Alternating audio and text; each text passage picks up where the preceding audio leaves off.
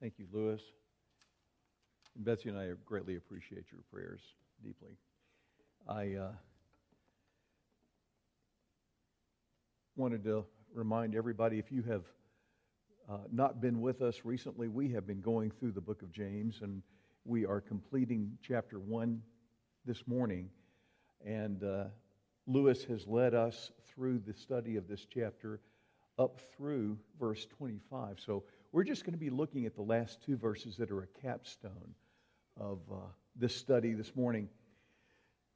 I want to begin by telling you about two Christian girls, both from conservative homes,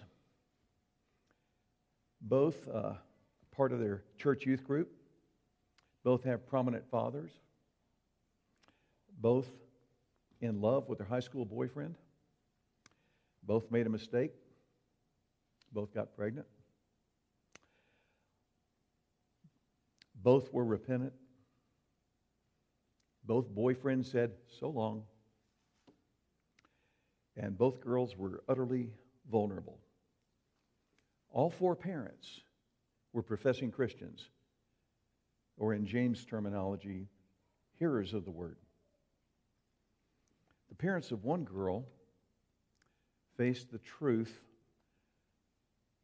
alongside her, loved her, did not reject her, didn't hide what happened, loved their daughter through it. She did go away to have the baby, and a baby was given in an open adoption. And she was loved by her Christian community.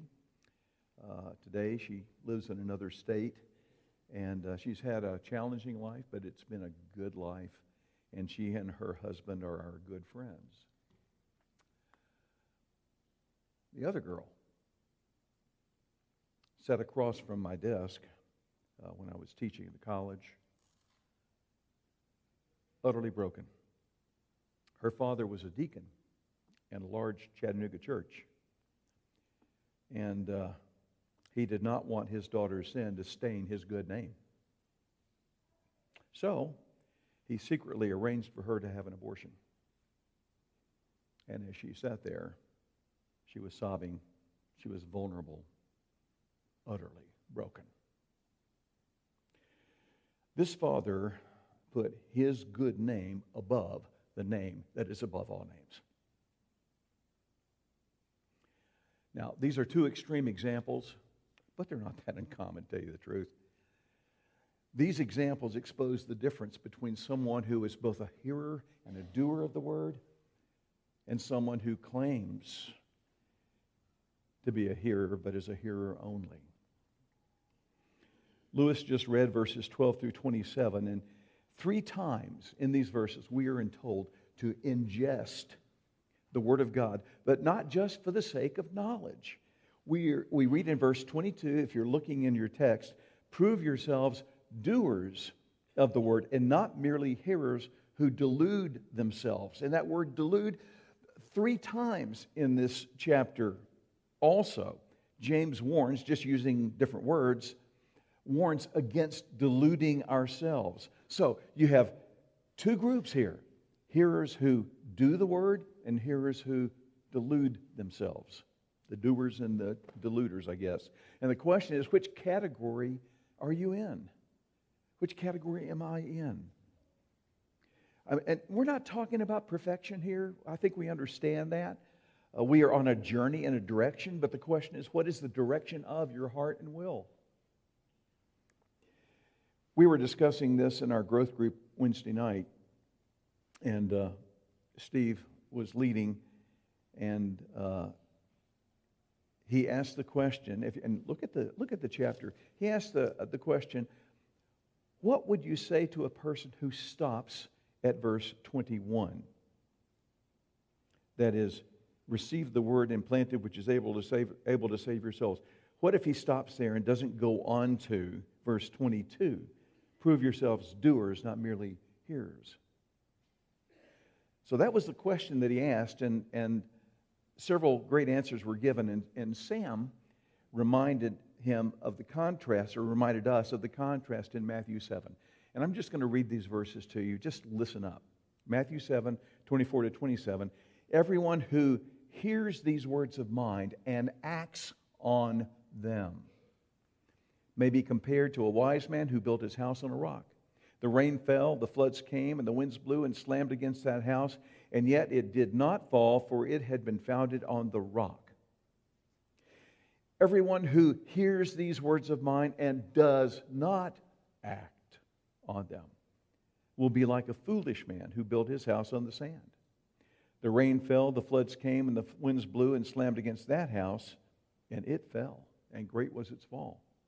So you've got hear and act, and hear but don't act.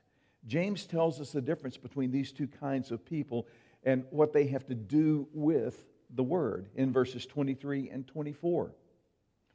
Anyone who's a hearer but not a doer is like a man who looks at his natural face in a mirror. Once he's looked at himself and gone away, he's immediately forgotten what kind of person he was.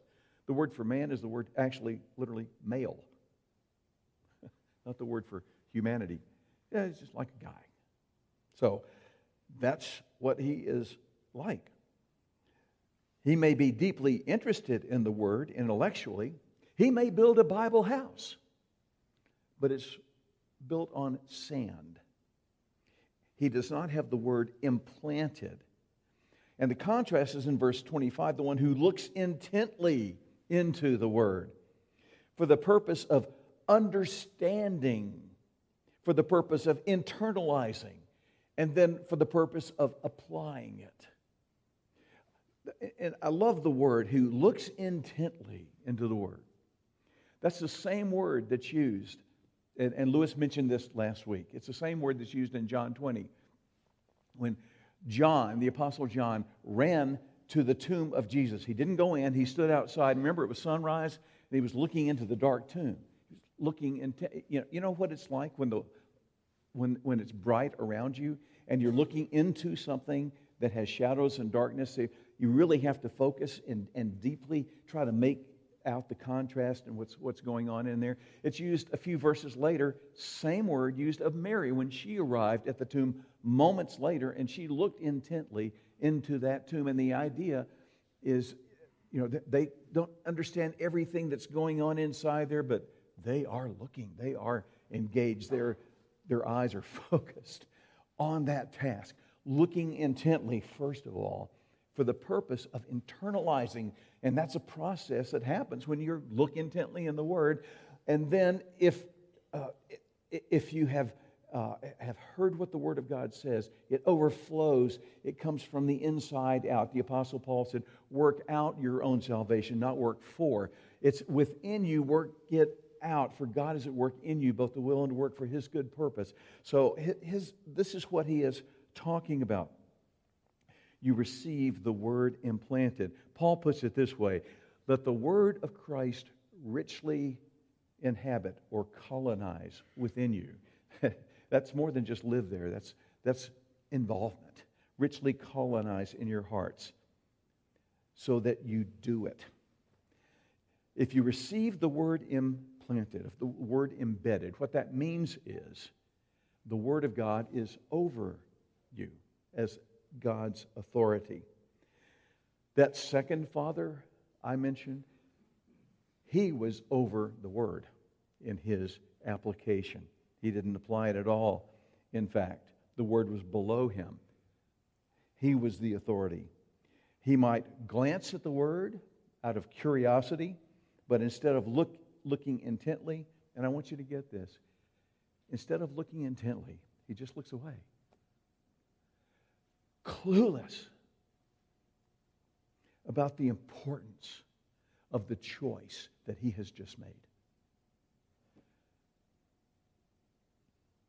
He is tragically self-deceived. Self-righteous people tend to assume that the image that they project to others is the image that God embraces of them too. That's how God sees them. But the mirror of the Word is what tells us how God sees us. It's an easy thing to fool other people about who you really are. It's actually not that hard to fool yourself about who you really are. But if you think you have fooled God, then you have fooled yourself about yourself. Well, in today's text in verse 26, James addresses that self-deception. If anyone thinks himself to be religious, and by the way, sometimes you hear Christianity is not a religion, it's a relationship. Well, it is a religion too.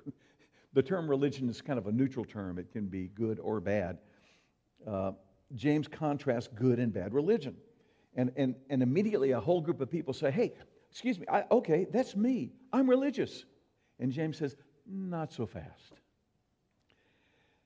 Basically, as these two verses give a capstone to the chapter, they explain with diagnostic tests what it looks like to be both a hearer of the word and a doer of the word. And I'm going to summarize these two verses with 3 checkpoints. Check your words, check your motives, check your thoughts. First of all, check your words. If anyone thinks himself to be religious, yet does not bridle his tongue, but deceives his own heart, this man's religion is worthless. One scholar puts it this way: he lets his tongue go like an unbridled horse. That's the idea. No restraints, no guardrails on what comes out of his mouth. Question: of all the sins that James could have pointed out, why does he point this one out? It seems very specific, the words that you speak. I mean, he's giving us a practical diagnostic test of whether you are a doer of the word, and his gauge is your words. Well, James, my friends, was a pastor, and he had seen firsthand how words could build or how words can destroy a family, a church, a community. Hold your place here and turn to chapter 3, verse 2. James says, we all stumble in many ways. If anyone does not stumble in what he says, he is a perfect man, able to bridle the whole body as well. Now here he approaches it from a different point of view, but his point is the same. This is the only other occurrence of the word bridle in the entire New Testament, and it's on the same point. Chapter 3, the point there is self-control of your speech is a gauge of whether or not you have the Spirit. It's self-control is one of the fruits of the Spirit. God's view of you doesn't depend upon how others view you or how you view yourself. Check out your words. Think of it this way.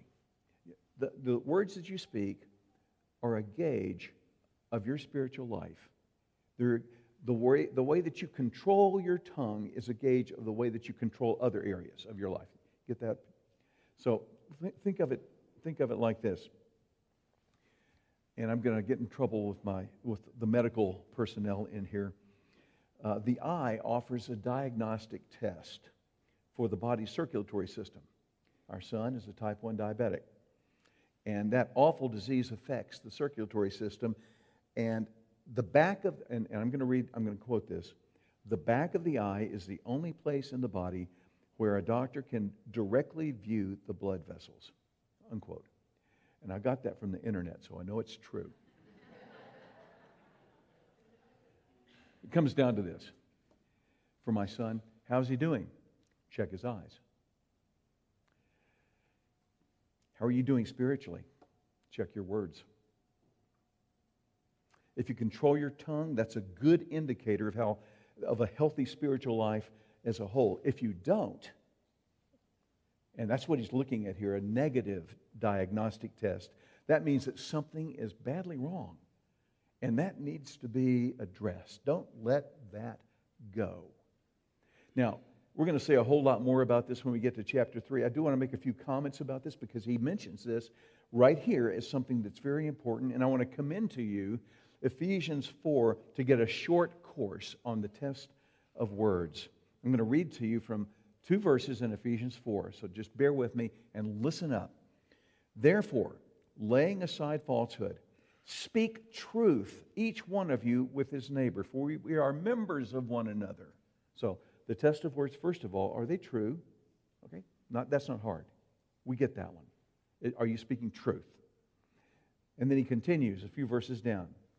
Let no unwholesome word proceed from your mouth, but only such a word as is good for edification. That's the same word for building something, like an edifice. Edification. According to the need of the moment, that it may give grace to those who hear. So, do your words edify? Two tests of truth. First of all, two tests of words. Speak truth. God is true. Jesus said He was the way, the truth, and the life. Jesus said the Spirit, when He comes, will guide us into all the, what's the word? Truth. He is the Spirit of truth. Truth is triune. It's one of the attributes of God that we are to work out in our lives in practical ways. By the way, I should mention that by contrast, Scripture says Satan is a liar and the father of lies. John 8. So, first of all, speak truth. Secondly, speak words that build or edify. What that means is you don't have to speak every true word that you know.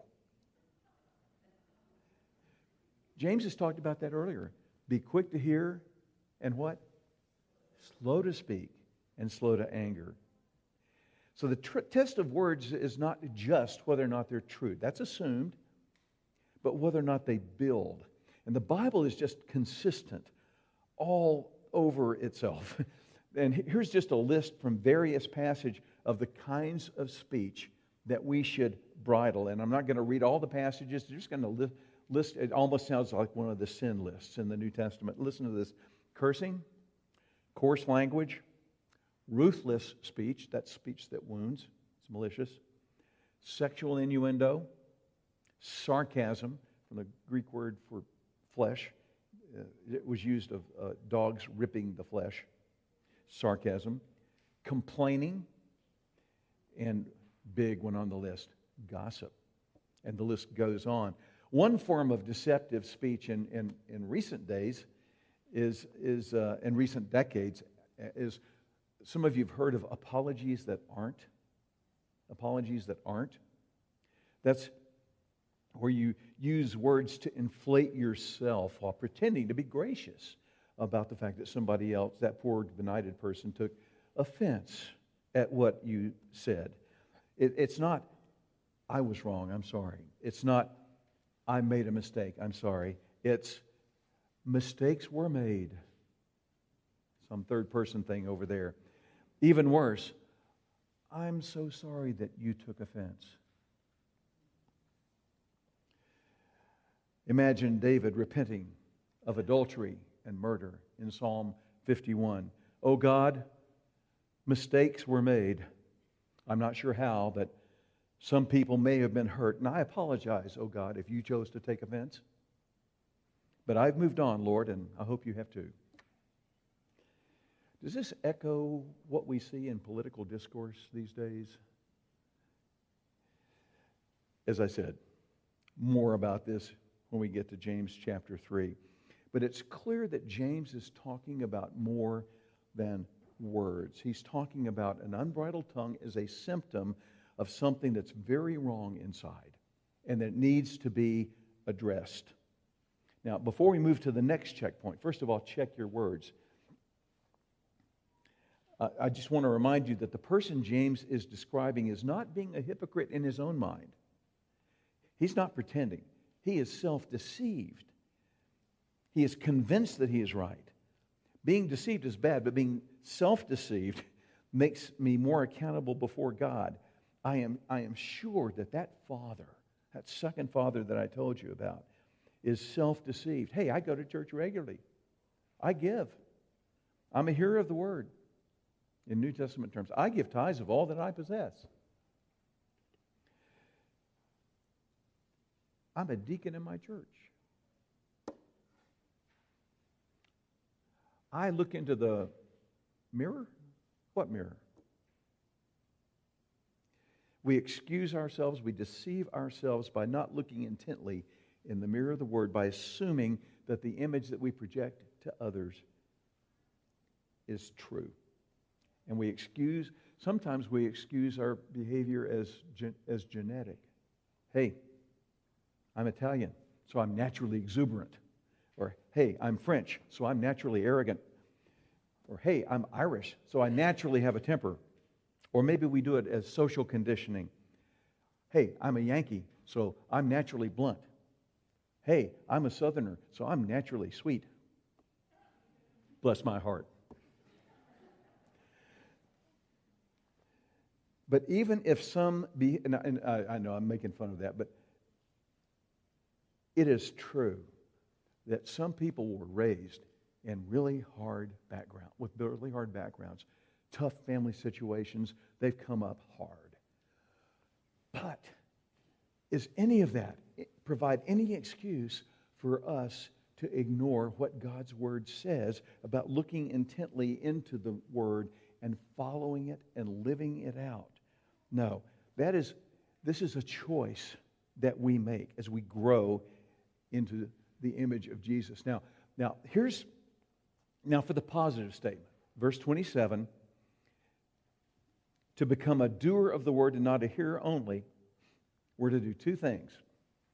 Visit orphans and widows and live a clean life. And that's it, right? We're done. Set us up for the visitation schedule somewhere. Or is there more to it than that? Remember, James is not reducing faith to doing good works in a social welfare program or checking things off of a code of conduct that's legalistic. He's aiming for acting on what has been implanted in your heart.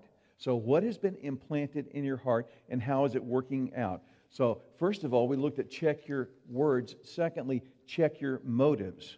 And then we'll look at checking your thought life. Look at verse 27. Pure and undefiled religion in the sight of our God and Father is this.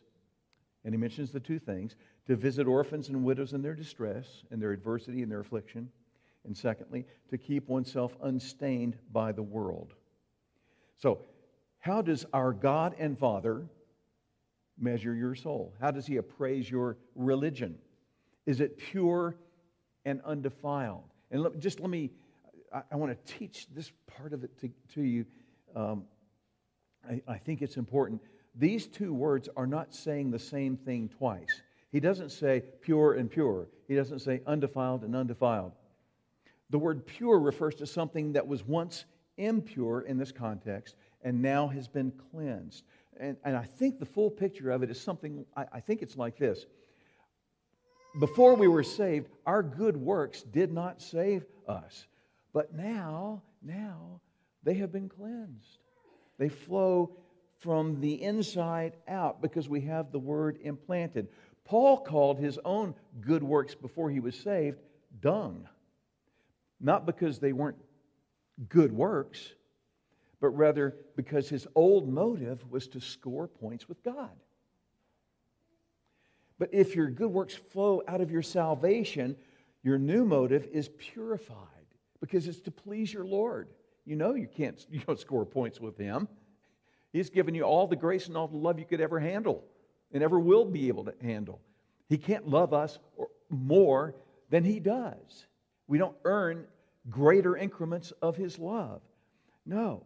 So our service back to Him is rendered out of a desire to please Him. The second word, undefiled, it's a little technical. It's an adjective that comes from the negative of a verb that means to stain with a color. And the idea is to keep your service for Jesus unstained. Because Satan would love to take your good works, your service rendered to Jesus, and smear grime all over it and make it a source of public ridicule. He is on the prowl as a roaring lion, seeking whom he may devour. And as others have said, Christians are high on his menu. His desire is to ruin you and to tempt you to render service and tweak your motives. He wants your motive to be seen of men, or maybe to puff yourself up. He wants you to want to be admired by other people. Remember what Jesus was talking about in the Sermon on the Mount. When you pray, do you do it to be seen of men? When you fast, do you do it to be seen of men? When you give alms, do you do it to be seen of men? Or In contrast, Jesus says, do these things secretly. Your Father who sees secretly, will reward you. So what is he talking about? Visiting widows and orphans. This is more than what you and I mean by the word visit. I'm going to drop by for 20 minutes. We're going to have a visit. It's the same word from which we get our word overseer, synonym with elder.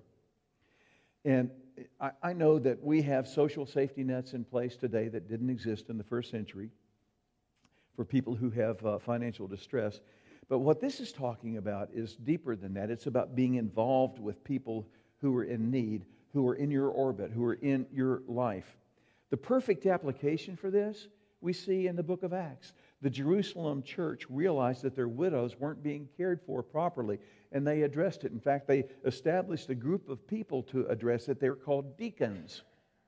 That's where they came from, to make sure that those needs were met. But again, the idea of visit also implies that you're checking on someone to make sure, to see how they are. It refers at least to involvement in their lives so that you know that their needs are being met. And it's not just physical needs.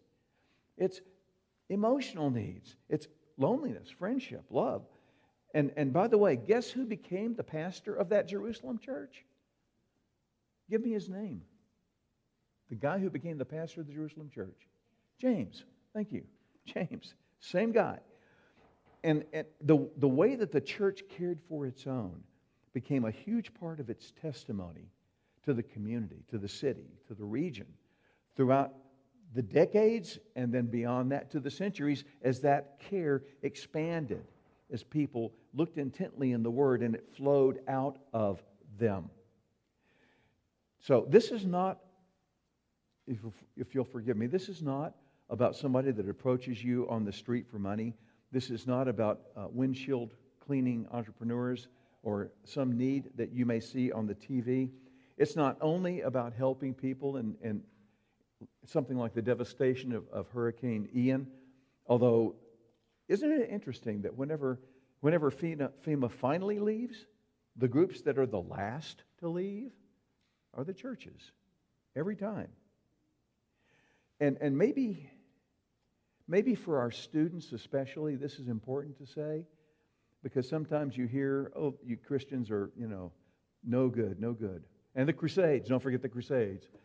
I think it's important to say that throughout history, Christians have been the ones responsible for all kinds of social reforms, prison reform, mental asylum reform, extended medical care, trade unions that stop the exploitation of women in factories, child labor laws, abolition of slavery, establishment of orphanages, reform of the penal code, and the list goes on. Has the church been slow to respond to needs at times?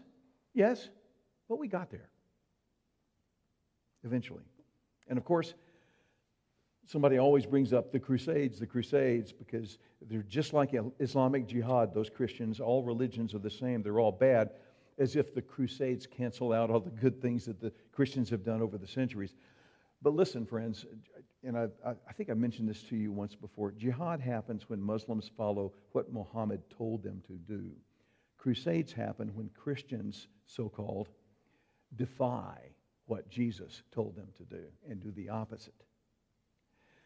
The church over history has been busy doing good.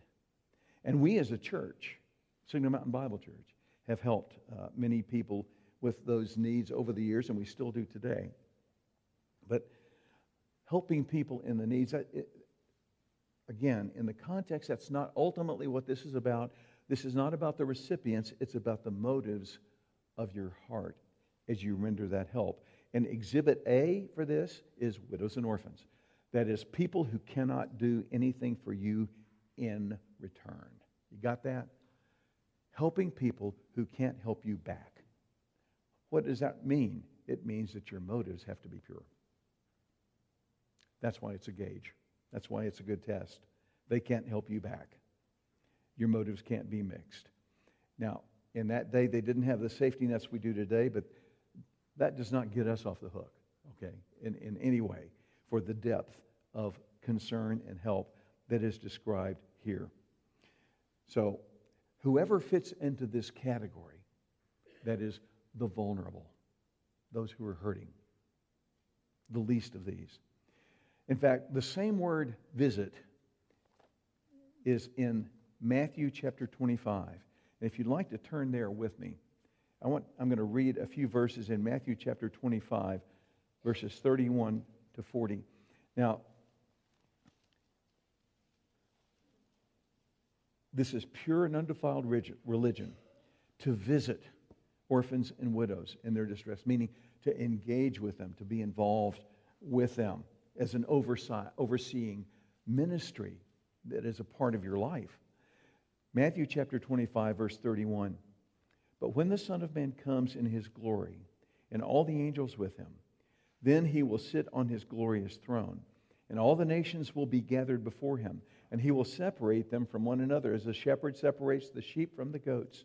He will put the sheep on his right and the goats on the left. But the king will say to those on his right, Come, you who are blessed of my Father, inherit the kingdom prepared for you from the foundation of the world. Now, all right, you ready for it? Here it is. For I was hungry, and you gave me something to eat. I was thirsty, you gave me something to drink. I was a stranger, and you invited me in. Naked, and you clothed me. I was sick, and you visited me. And there's the word, visited me. I was in prison, and you came to me. Then the righteous will answer him, Lord, when did we see you hungry, or feed you, or thirsty, or give you something to drink? When did we see you a stranger and invite you in, or naked and clothe you? When did we see you sick or in prison and come to you? The king will answer and say to them, Truly I say to you, to the extent that you did it to one of these brothers of mine, even the least of them, you did it to me. Clear? Point made?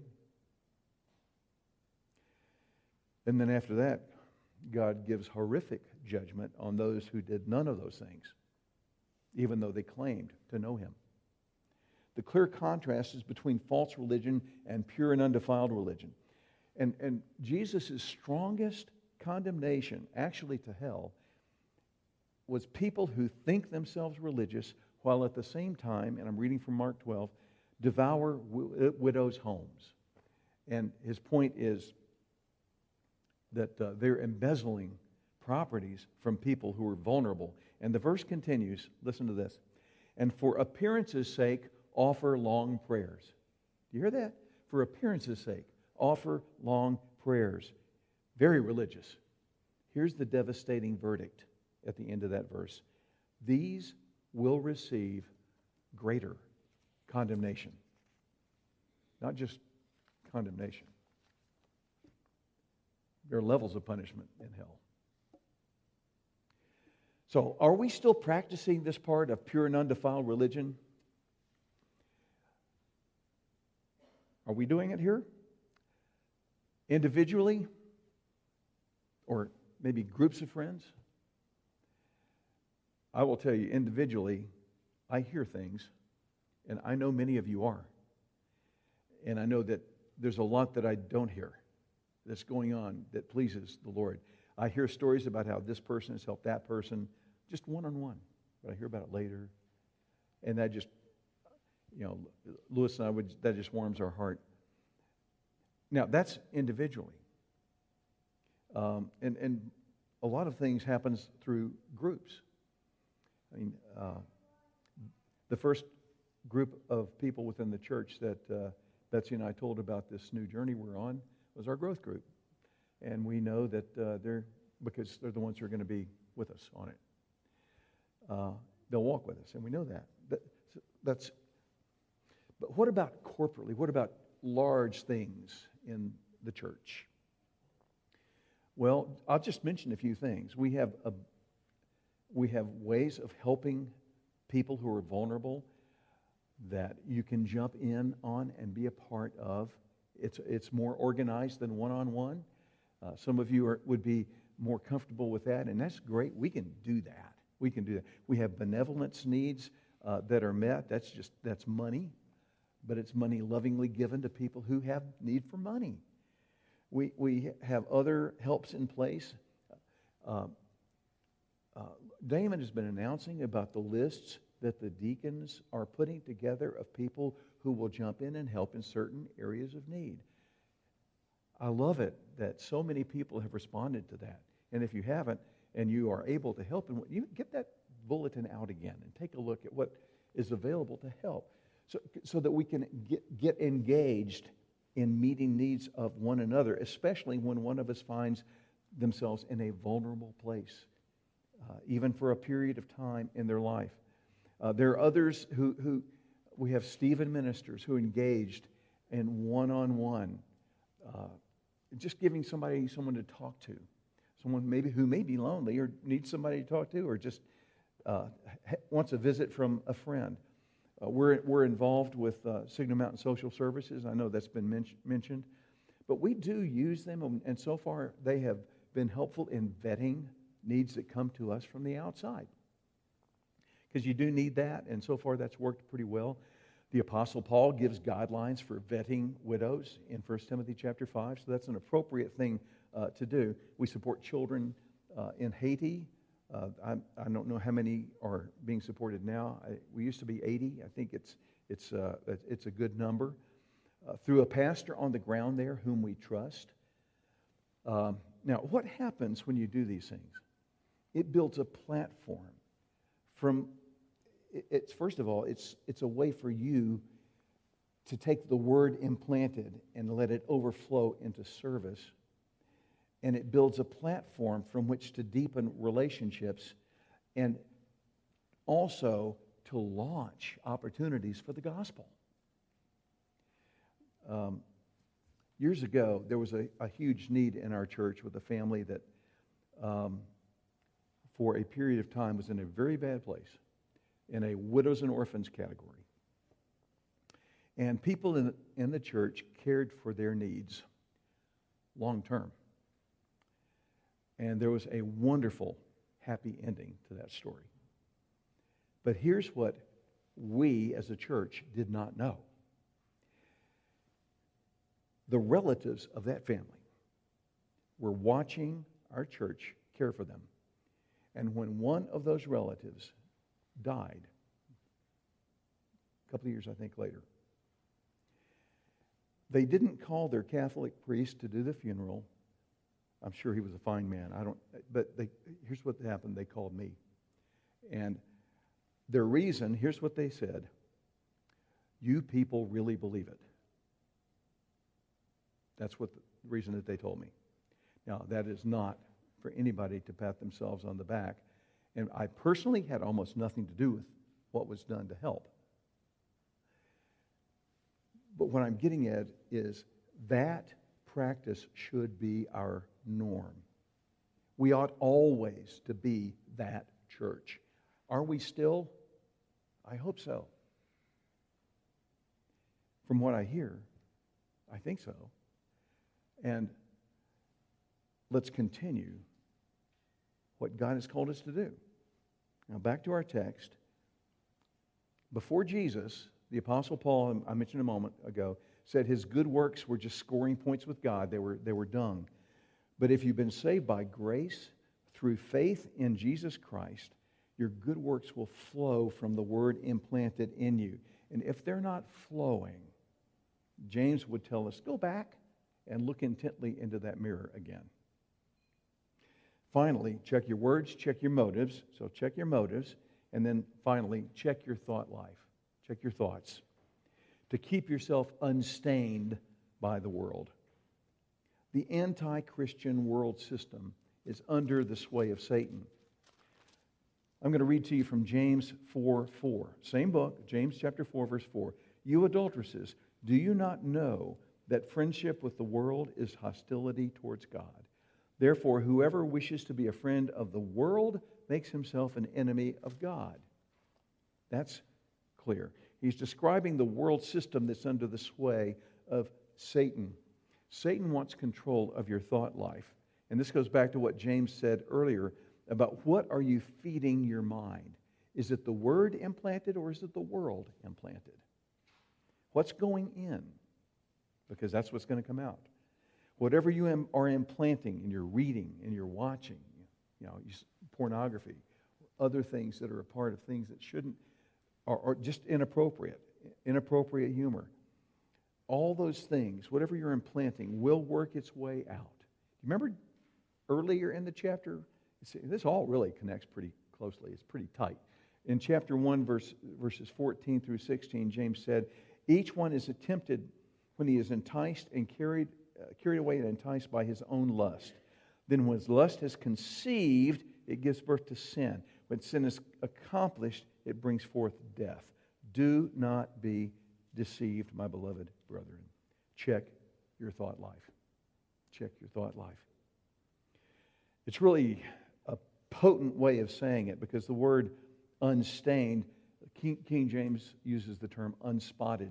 It's used of a sacrificial lamb. And the sacrificial lambs had to be unspotted, had to be unblemished. If you're going to be imitators of Christ, the whole argument of the book of Hebrews is that Jesus was the unspotted, unblemished sacrifice. John the Baptist says, behold, the Lamb of God who takes away the sin of the world. This was one of the themes of 1st and 2nd Peter. Peter wrote this, you were not redeemed with perishable things like silver or gold, but with precious blood, as of a lamb, unblemished and spotless, the blood of Christ. 2 Peter 3:14, therefore, beloved, since you look for these things, that is the second coming of Jesus, be diligent to be found by him in peace, spotless and blameless. So you get what Peter's saying? Jesus is spotless. Paul would say, be imitators of Christ. Peter then says, you be spotless. Just be spotless.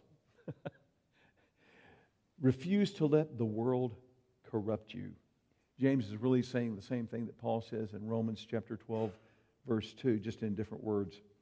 Do not be conformed to this world, but be transformed by the renewing of your mind, so that you may prove, and that means through your good works, what the will of God is, that which is good and acceptable and perfect.